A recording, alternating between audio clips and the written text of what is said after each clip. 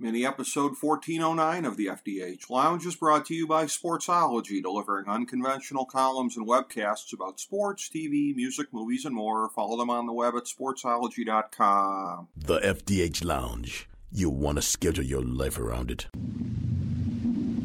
A long time ago, on a gloomy, wet Cleveland spring night, two men stand alone amidst the late-night drizzle. Their voices echo across the vacant station parking lot as they debate the merits of the great American radio show that have been missing for far too long. On that night, an idea was born. That idea became the FDH Lounge.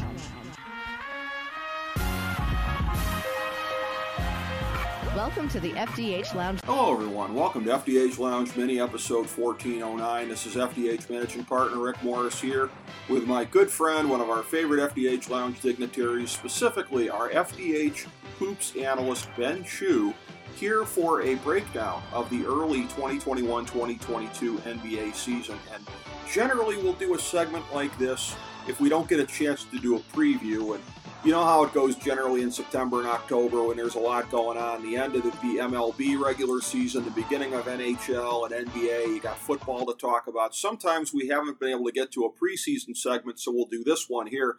This is, to my remembrance, the first time we've ever done both. We did a preview segment, but there is an unusual amount going on in the early part of the 75th anniversary season of the NBA, all over the league here, with teams deemed to be good and bad coming into the season, and really everything in between. So who better to talk about it with than our usual guy on this stuff, on this beat, my man Ben Chu. Ben, good to have you back on, buddy. How you doing? I'm good, Rick. How about yourself? Hopefully the residual check will still come in the mail one of these days. Go down to the FedEx place and wait for it, pal. It's on its way. And, it's not on Amazon Key, right? I wasn't sure if that was going to be the way I get paid this time. Yes. By the way, and for anybody that never gets my references on this, Google Paul Heyman ECW FedEx checks from back in the day. That was what he always used to tell the wrestlers back in the day, was to go down to FedEx to pick up a check that was coming in. So this is always my Paul Heyman tribute on that. But it is a great time for interesting basketball. If you like things interesting, I believe it's wasn't it an old Chinese saying, fittingly, may you live in interesting times. And I think in the early part of the 2021-2022 NBA season, Ben Chu, here we are, buddy. I know we're here already, and of course it was an Asian saying of all things, Rick Morris. Yes. All the best ones are from the fortune cookies on down. All the most quality ones come from one part of the earth, this one included. And it's a thing where when you look at the standings, there are some teams that you would expect to be up there. Utah has, the last couple of years, had really good regular seasons. You expected Brooklyn to be a powerhouse even without Kyrie. A number of teams that you didn't necessarily expect as high up, but I guess let's start in the Atlantic Division and kind of work our way across the country here. Speaking of Kyrie, two very, very prominent, if you want to call them holdouts at this time, really of different natures. You've got Kyrie with the Nets, Ben Simmons with the 76ers. Simmons would like out because he doesn't, I guess you would say, doesn't feel welcome anymore there in Philadelphia. And for Brooklyn, I think Kyrie is just biding his time until he can get a better fake vaccine card than Antonio Brown had. But until that time, he is sitting out in defiance of the NBA's vaccine mandate. Well, actually, no, not so much that, I should say. New York area. New York has prohibited him from playing in the arena, and the team, I guess, has extended it league-wide. So it's not a vaccine mandate league-wide. But regardless, Kyrie's on the other side of that issue as far as the NBA and the vaccines. And 12-5, nevertheless. Philadelphia 9-7, nevertheless. But it feels like something that's going to catch up to both teams, probably more so than it has thus far. Right, and for now, Brooklyn, I still think is probably the leading candidate to win the Eastern Conference. Obviously, James Harden has gone through his struggles very early. Durant's been dealing with some minor injuries himself, but overall, Brooklyn has looked good. There has been some times earlier in the season where they kind of got off to a slow start, but they're starting to mesh a little bit, and I feel like just in the totality of how Brooklyn will play the rest of the season, as like they'll probably, even though the Eastern Conference, Rick, will get to the rest of the teams very shortly, even though they're doing a lot, even though teams are super competitive right now. I'm starting to see that Brooklyn is beginning a little bit of a pull away at this moment. And they definitely still have the top-heavy talent on the team to be able to do that. And they've really got some interesting pieces around the top two in terms of Harden and Durant at this point.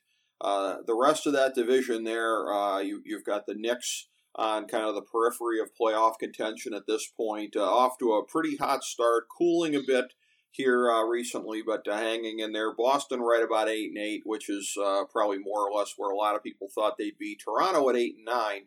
I gotta say, Scotty Barnes has really been making me eat my words. And again, Toronto has been playing at a really, really good pace, even without Pascal Siakam. And again, it'll be an interesting fit when Siakam comes back, what they do with him and Barnes. But they have a really, really, really good core to build around there with the likely Rookie of the Year runner-up, I would say, at this point. And just in general, the things that we've been mainly seeing with some of these other teams, Philly and Boston both have had to deal with COVID issues with Jaylen Brown and Joel Embiid. So their records have been probably a little bit worse than they probably should be at this time of the season, but they've been playing. Well, the Knicks have been weirdly, Rick, as we've discussed, but I mean, it's the Knicks, so we shouldn't be too surprised. They've been up and down all year. And, they got off to that hot start, and they had a very, it looked like they were going to get easily up into the top three, top four. It's, like you noted, they cool, but they're still going to be in it. It would not surprise me to try to make some deal at the trade deadline, try and get maybe some more offense to maybe shore up, I guess you would say the scoring triad right now of Evan Fournier, Kemba Walker, and RJ Barrett. And in the totality with the Raptors, they might be one of the most interesting teams in the league right now. I mean, Fred VanVleet is clearly right now probably the heart of that team. And Nick Nurse, we've discussed this during the championship run with Kawhi, putting together some interesting defenses, putting together some very good young players. And we've given them credit in the past too, where that the Raptors and their Raptors 905 have just been very good at churning out high prospect guys like Siakam, guys like Boucher, guys like VanVleet. So they're going to be last year was kind of an aberration for the Raptors, but at this point, I think they're eking right back in the playoff, especially right now, play-in contention. I would agree with that. The thing with the Knicks also, too, I mean, those three guys that you're talking about there to augment Julius Randle, one of the things, and I think we probably talked about this on either an off-season show or certainly the preseason one with the Knicks, is I always look at whenever a team's making a bunch of additions to their roster, what does the scoring hierarchy look like? And that backcourt, again, is really crowded. You got four guys on any given night that can really put the ball in the net. You mentioned the two there with Walker and Fournier. Let's not forget Rose and Quigley. But it's a thing where you look at it, and how do you have any kind of consistent output? That's a lot of mouths to feed.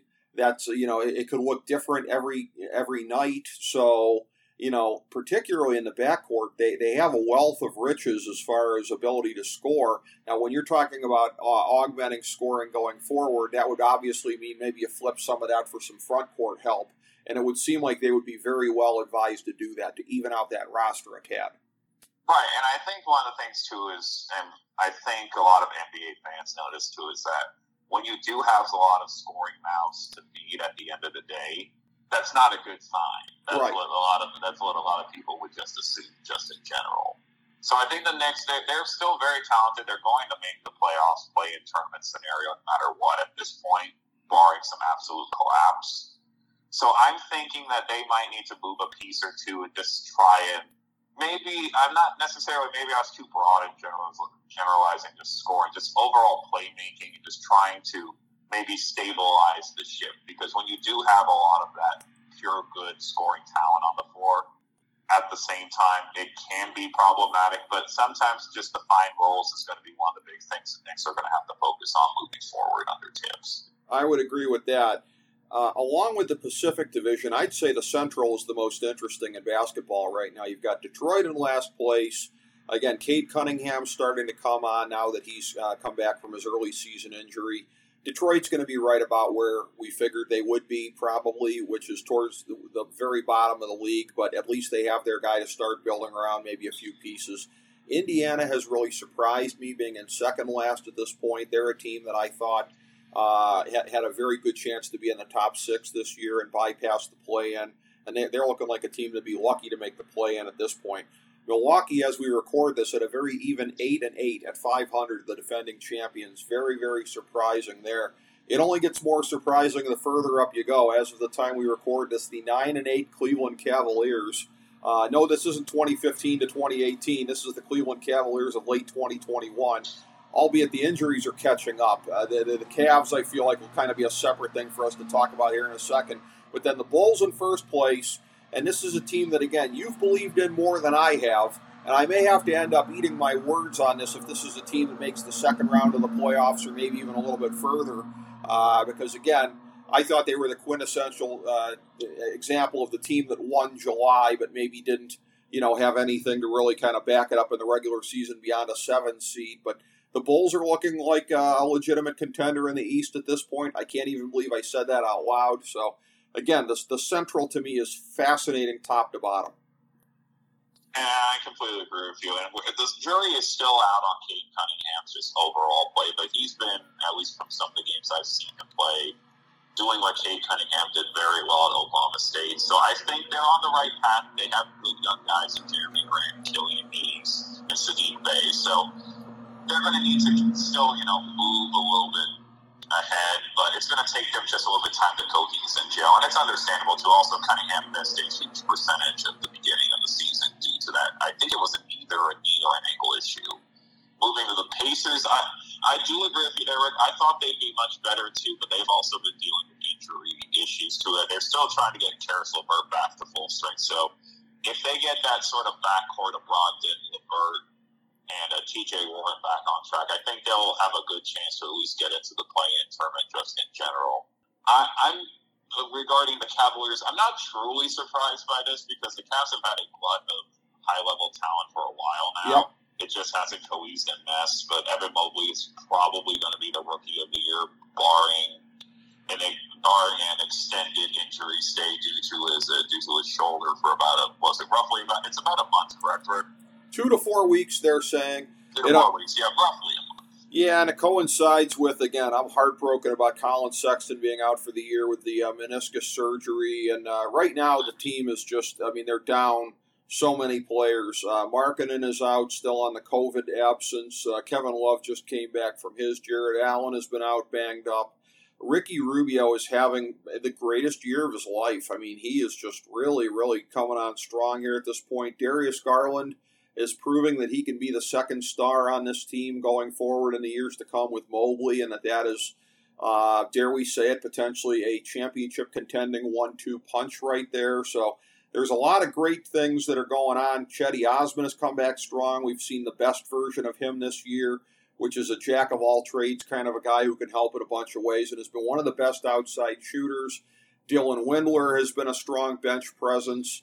Again, there's a lot, and Isaac Okoro, who I've complained about before, is in his proper role coming off the bench, or at least has been until now. We'll see who fills the Colin Sexton hole, but props to J.B. Bickerstaff, who should be in early Coach of the Year consideration for the Tri-Towers, Tower City, whatever you want to call it, lineup here with Markkanen at the 3. I was clamoring for it in the offseason. You were talking about it as well. I didn't think we'd see it. I don't know if you thought we'd see it. Kobe Altman, idiot that he is, admitted out loud that he acquired Markkanen, and the thought never crossed his mind, hey, maybe he won't be a bench player when he traded for him and gave him $17 million a year. But thank God Bickerstaff is a lot smarter than Altman. And again, when they get everybody back to full strength, minus Colin Sexton, of course, sadly, once again, it's going to be really, really, really exciting to watch, Ben. I have been so excited watching a lot of these games this year. Right, and they've had some big statement wins so far this year against Boston, against Atlanta, again, just in general. So they're an interesting team. For the Bucks, they are at 8-8, but to be honest, that's more of an aberration more than anything else. Chris Middleton was out with COVID for almost 6 games. Yes. So it's understandable when you lose your second leading scorer. Totally agree. You're probably not winning many games, Rick. just in totality, even if you have an MVP guy like Giannis. One thing that has been very surprising early on this season is just the scoring and play of Pat Connaughton, former Blazer. He was drafted here, I think, it was in the early 20. I forget about all the timelines these days, Rick. But their bench has been very, I would say, right now, not improved. I wouldn't use the word impressive, but they've been very bolstered by some of the offseason additions, including Grayson Allen's been having a couple of good starts. He had a couple of good games. Jordan Noir is a guy that he's been on their summer league team for the last 3 or 4 years, and for his last couple of seasons, and he's just, I think he's going to be one of those key piece guys at the end of the day. And to get to the Bulls finally, then I'm not, like we discussed, I'm not shocked that this is happening, but they have put together some big statement wins early on in this season. And the thing that's impressed me more has pretty much been the play of DeMar DeRozan. He was a very solid piece in San Antonio, but this is kind of looking more, Rick, like the DeMar DeRozan that we saw in Toronto. It's not as high flying, it's not as aggressive, but he is just I like to use the acronym. It's going to be really funny, Rick. It's essentially PMS. Okay. He's a professional mid-range scorer. Yes, that's true. So that's what he does very well. And you got to give Arturas Krasinas, who came over from Denver, a lot of credit. Lonzo Ball's been playing well with them. They overpaid Alex Caruso. Let's not get it twisted, but he's been a spark plug off the bench for them, and also Aya DeSomo. Is it DeSomo? DeSuomo, excuse me. DeSomo, I thought, yeah. DeSomo, yeah. He's been he's had some big plays at the end of the season, and it's weird to say this, Rick. It's one of those timelines when all that money got spent, but it got spent on the right pieces to build out the rotation around Zach LaVine. I mean, they did the best they could under the circumstances. This is never ideal when you have to fill out that much of your rotation with trades and free agency. But, I mean, I will concede that being in that unfavorable position, they've done a pretty good job there. Part of it, I will say, is because of wasting draft picks the last couple of years. Again, I've bemoaned this a long time, although my Cavs came in and were able to sweep up, Chicago's mistakes there with Markkanen. You kept drafting power forwards there. Patrick Williams, Wendell Carter, you kind of marginalizing the guy that you already had. So it's a thing where I think it's working out well with Markkanen, with the Cavs. The Bulls have managed to survive not having him there. The Southeast Correct. Division. And one more point, Rick. I want to make that they're doing most of this without a healthy Patrick Williams, and also Vucevic has been on the COVID mend as well. So. Yeah. Well, as far as what my thing is overall in the Eastern Conference, that sort of triad of players of Ball, DeMar DeRozan, and Vucevic, if he gets going, that I don't think they can win the East, but it would not shock me one bit if they make it to the Eastern Conference Finals. Well, as far as what they get from a healthy Patrick Williams, to me, that equals what you would get from Michael Jordan. Not the Michael Jordan of yesteryear, but the Michael Jordan of today. But, maybe Patrick Williams can prove me wrong on that. But in the Southeast Division, no big surprise at the bottom there. Orlando, much like Detroit, taking the position that you knew they'd be in. Atlanta, a little bit of a tough start here, 7-9, a little bit of a Final Four hangover maybe. But from there, getting very interesting. Charlotte at 10-7 behind a breakout season from Bridges. Washington 10-5. I mean, they basically traded Russell Westbrook for like a big committee here. And usually, 4 quarters for $1 never really works out. But they've got a deeper team, certainly, than they did previously around Bradley Beal. And then Miami in first place, 11-5. Quite frankly, looking a lot like the bubble team 2 years ago where they went to the finals in Orlando. Looks like they're kind of getting back to that level. Jimmy Butler looking the best that he has since conferring with Rachel Nichols in the bubble, allegedly. And, the Heat are looking like a legitimate contender again in the Eastern Conference, which they really weren't for most of last year. Right, and just in general, too, Miami has just played exceptionally well. Jimmy Butler has has definitely played a lot better this season than the tail end of last year. I mean, give them credit. Kyle Lowry has looked like everything that Kyle Lowry we expect to see of him. One of the bigger stories that we didn't talk about was Tyler Hero's sophomore slump last year, but he's been just shooting the lights out right now in Miami. And they got a lot of really good pieces and a lot of guys who could make, a big push near the end of the year. So this, again, is one of those teams that's, I don't fully buy them yet, Rick, but again, would not, very similar to Chicago, would not surprise me to see them in the Eastern Conference Finals this year.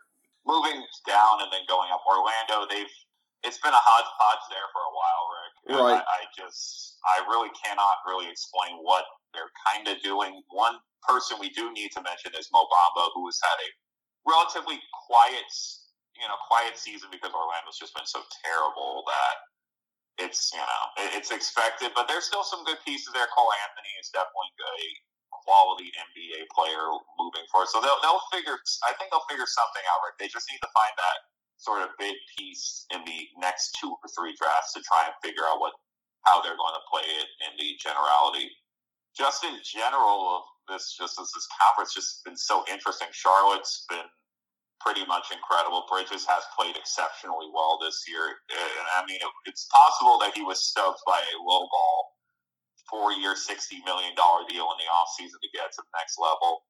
But let's just be honest too, Rick, and we've said this, there's a lot of discussion a couple of years ago about who is the overall number 1 player, not this year's draft, but last year's draft. But it clearly should have been LaMelo Ball. He's been playing absolutely outstanding, and just sort of the way that James Borrego, their head coach, has them playing, it kind of reminds me a little bit of the old 90s Warriors teams, kind of like the Run TMC era. So I'm exceptionally intrigued to see how they're going to do moving forward. And the Wizards, I mean, you kind of saw this brewing. Tommy Shepard's been one of those guys who's been talked around NBA circles for a while, their current GM, who I think at this point, if they make the playoffs, probably should be executive of the year. Mm-hmm. And just Bradley Beal, I think, is finally coming to his own. And it doesn't hurt when you have really good, solid core guys around you like Kentavious Caldwell-Pope, Kyle Kuzma, Montrezl Harrell. And don't forget a lot of their guys who are already there. Davis Bertans, Rui Hachimura. I know they haven't seen much of Denny Avdija yet, but I still am fully not believing that he is not going to become a key rotation guy at this point. And it just seems like the East, initially going into this year, I think we thought it was going to be very top-heavy of like 2 or 3 really good teams, and we kind of knew what was going to happen. But at this point, I don't really actually have an answer, Rick. I really don't know. Like, I would assume Brooklyn is still the best team, but it would not shock me any sort of mashup or, cornucopia of different combinations could still occur at the end for the Eastern Finals. I would agree with that. And here's the thing, too. Here's what I would say about Washington in terms of who they remind me of, is I'm talking about a very, very rich man's version of, and had they stayed healthy last year's Cavs. Because we talked about this a decent amount. The Cavs, through their rotation, you go all the way through that rotation when healthy, really good depth, really good, a lot of stuff. They didn't have a lot of top-heavy parts there. Now, the Wizards have Beal. That's much better than either Sexton or Garland, whoever you would consider the Cavs' best player to have been last year. But, as far as what's around Beal, it reminds me a lot of the top-to-bottom rotation of the Cavs a year ago when healthy. It's a team that doesn't jump out at you as much on paper because few of those players, are really top 3 guys that on a winning team. But just what they have up and down through the rotation is impressive, and it's really been helping Washington. Yeah, and one point, too, I will note, too, is that Scott Brooks was a fantastic bridge gap head coach for them. Mm-hmm. But we got to give credit where credit's due to Wes Unseld Jr., who came from the Mike Malone coaching staff in Denver. He's done a fantastic job to start this season. Yeah, I mean, the perfect match of, like you said, a guy coming from a great system like Denver. I mean, they are just an incubator for so much coaching and front office talent around the league. Plus, let's face it, a guy who is coming back to a home city here. Wes Unseld is a very cherished name in Washington, so just a very good fit all the way around. for them there. In the Northwest Division, this is one where, again, not quite a snoozer, but it's one of the divisions that's much closer at this point to what I think we expected it to be. Oklahoma City probably playing a little bit above their heads. Minnesota, perhaps likewise, although Anthony Edwards it's making it harder. Usually the Timberwolves drastically underachieve and waste prime talent like Karl Anthony Towns, but you put Anthony Edwards in there as well, and there's only so much top talent you can have and continue to be bottom feeders, I guess they're proving. Portland right about 500, but they're a team that in the end will, I'm sure, finish a little above 500. Denver down a little bit here at this point. Certainly some of the issues that have happened with Jokic have hurt them thus far this year in the aftermath of the whole situation with Miami. That brawl they had there. And then Utah in first place, as they often are in the regular season. So the Northwest, among all the divisions, I'd say marginally closer to what we'd consider normal at this point. Right, and this shouldn't really surprise anyone. All these teams, at this point in the year, have kind of their same sort of, we thought we are, to quote Danny Green, we are who we thought they were, and that's pretty much it. Obviously, Denver is still waiting to get their full cornucopia of guys back. Michael Porter Jr. has been on the mend. And, Denver, again, it seems like the classic story, very similar to maybe Utah, except for the fact that Utah, I think, has a higher ceiling potential in the Western Conference. That it's a really good team with a bunch of really good guys, but it's just not enough, in my opinion, at this point. If Jamal Murray comes back healthy, I think they're a force for the Western Conference for a while. But I just don't really see much. Utah, I like Utah. I've always thought Utah was a great team. Donovan Mitchell has had another good start to the season. And we'll start to see more towards, I think, for Utah. This is kind of like the year that the Bucks had last year. Like, they had that one year where, in the bubble, where they were supposed to dominate and win, and they didn't.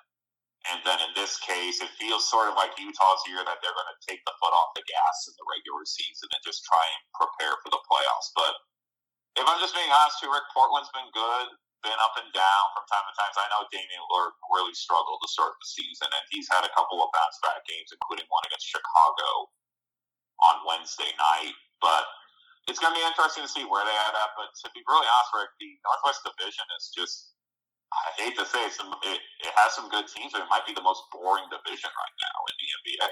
Yeah, it's sort of the gray oatmeal bowl of the NBA right now because it's just. I would like to say like the Frosted Flakes of all things. Like, it's good, but you kind of already know what you're getting. Right.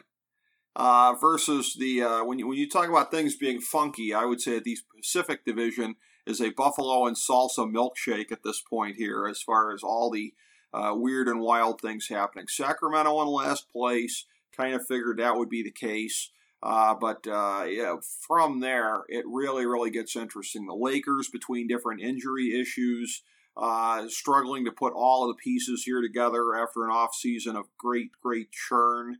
Even in the LeBron James Laker era, because you're used to churn there, but a whole lot of churn in this past offseason. So they're right about 500. The Clippers are as well. They feel like they're almost maybe overachieving a little bit, being at that point without Kawhi.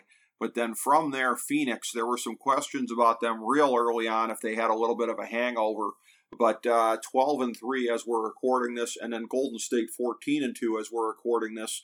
Even without Klay Thompson being back yet, even without regular contributions from star rookie Moses Moody, Golden State feels like they're right back where they were a couple of years ago, which, again, I as a Cavs fan say with the utmost feeling of bile in my mouth, but that's what it looks like at the moment. So, again, a Pacific Division that is just very, very, very unforgiving at the top of it here. There is no margin for error. And really, if the Lakers don't get their act in gear, they may be in the play-in for a second straight year. And we saw what that got them last year. I mean, they got out of the play-in, but no further. I mean, just in general, Sacramento is this is one of those times, Rick, where I just feel horrible for Sacramento because this is one of those timelines, if you look division by division, that just, like, this is actually a good Sacramento team. And if you just look at this division, be like, oh, Sacramento's terrible. Look, dude, they'd be contending in the Southwest. Make no question. Yeah, they'd be contending. Yeah, yes. Exactly. And I find that absolutely interesting. And we'll see. They got some good pieces. Rashawn Holmes has played well. We all know about De'Aaron Fox, Rick Morris. We all know about him. So they're going to be an interesting team for the play-in scenario. Right. Just moving forward. With both LA teams, I think to pull a very, what's the word I like to say? Bend narrative, Rick, is that it's two different sides of the same coin. Okay. That's what it is. That's what it kind of feels like is the Clippers don't have Kawhi, and they've been overachieving with Paul George, who's had a fantastic season and pretty much looks like the PG of the Indiana timeline. Right. And the Lakers have dealt with LeBron injuries and been just trying to struggle to mesh. Carmelo Anthony has been playing well for them, too. So the Lakers and the Clippers are kind of, I'm not surprised where they are, if I'm being 100% honest with you. But I'm also kind of expecting them to make a bigger push later on. Moving up the division, I mean, we really, if I'm going to be honest, shouldn't be surprised that Phoenix is near the top. I know they struggled horribly to start the season. They went 1-4, and then outside of a wake-up game against Cleveland at home, they've been on fire. So, again, I'm not super surprised by Phoenix. I'm more going to be intrigued about what they do in the playoffs. But I've said this to you, Rick, and I hated to say this because we've discussed this. We do I'm not sure on your level about how big of a Warriors fan you are. It's probably like maybe 0.1%, maybe. But at the end of the day, what I would say is that the Golden State's back. I hate to say it, Rick, but they back. I've seen some of these games that's been televised. Curry's been playing well. All their offseason acquisitions from Otto Porter Jr. to Neymar Bjelica. Obviously, as we know, I'm a Sonics fan, so it's nice to see Gary Payton, too, doing some work for them. But they've just been fantastic. They've been, I think, rolling along right now. And the thing that even makes it even more stupendous for them is that right now they've only lost 2 games at this point in the season. And they still haven't got Klay Thompson back.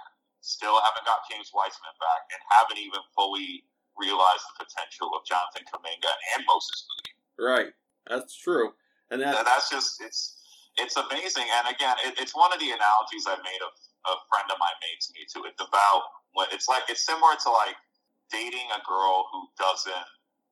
It's almost like dating a girl who is like discounted by other people. Yeah. And then while you're dating her, she realizes her fullest potential at the end of the day. And it kind of felt like with the Warriors, they had 2 years of just bland basketball. But all these pieces, guys like Juan Toscano-Anderson, Damian Lee, are starting to come into their own too. And Jordan Poole, who has been absolutely fantastic for them too. So it's an embarrassment of riches, Rick, and it's finally coming to pass. So you're comparing the Warriors to the girl who got contact lenses, dyed her hair blonde, and got a push-up raw? Am I allowed to make, Go ahead. a She's All That reference on a podcast? Go ahead. Yeah.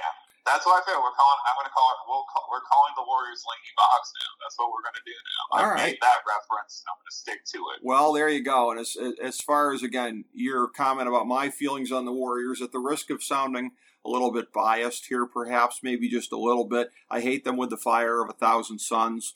And I won't pass up the opportunity to say, don't let the Warriors' hot start to this season distract you from the fact that the Warriors blew a 3-1 lead. So with that out of the way, on to the Southwest Division, the aforementioned horrible Southwest.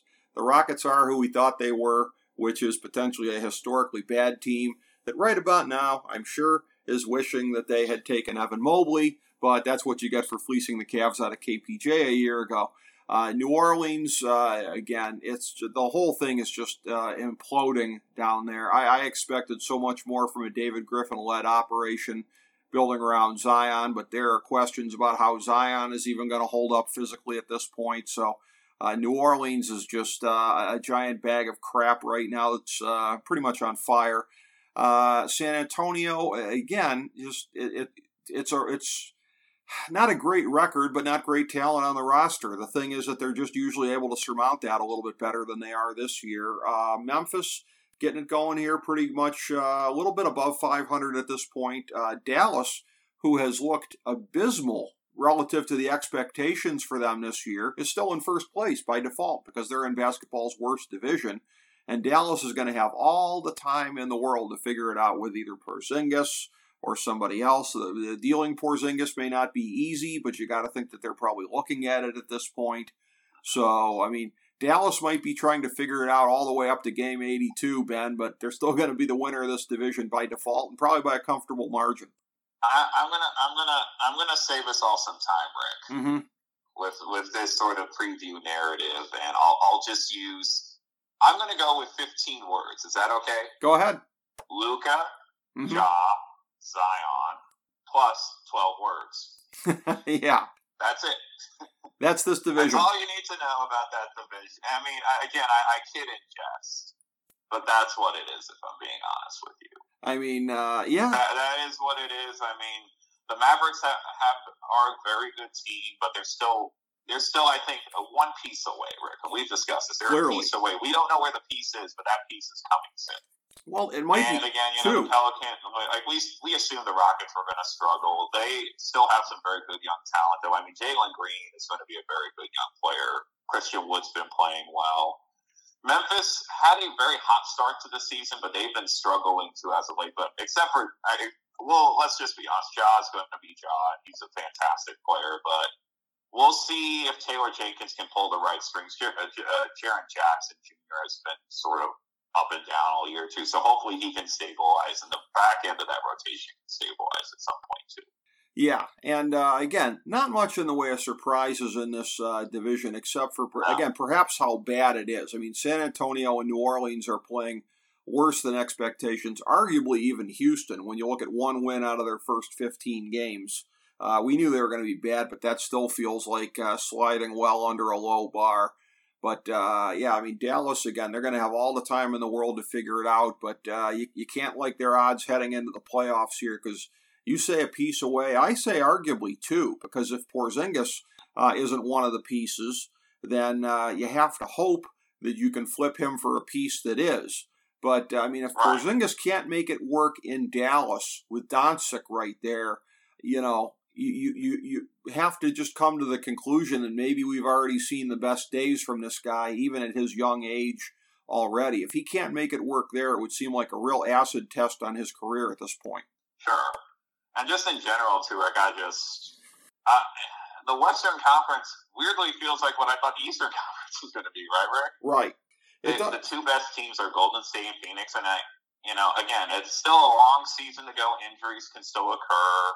Kerfuffles could still happen between teams, but I would feel pretty good right now betting on Golden State, Phoenix as the Western Conference Finals, and I will say, that's going to be an amazing Western Conference Finals if that is the pairing. Yeah, and it's going to be probably even more exciting than the 7-game finale back in 76, I think, where Game 7 when Rick Barry got in a fight with one of the guys from the Warriors and nobody came to back him up, and he basically tanked the rest of with somebody from the Suns. He was on the Warriors. He got in a fight with somebody, and nobody backed him up, and he kind of tanked the rest of the game. So we'll see if Rick Barry makes an appearance during the Western Conference Finals if they end up meeting up again. But, all across the league, very, very interesting times in this 75th season.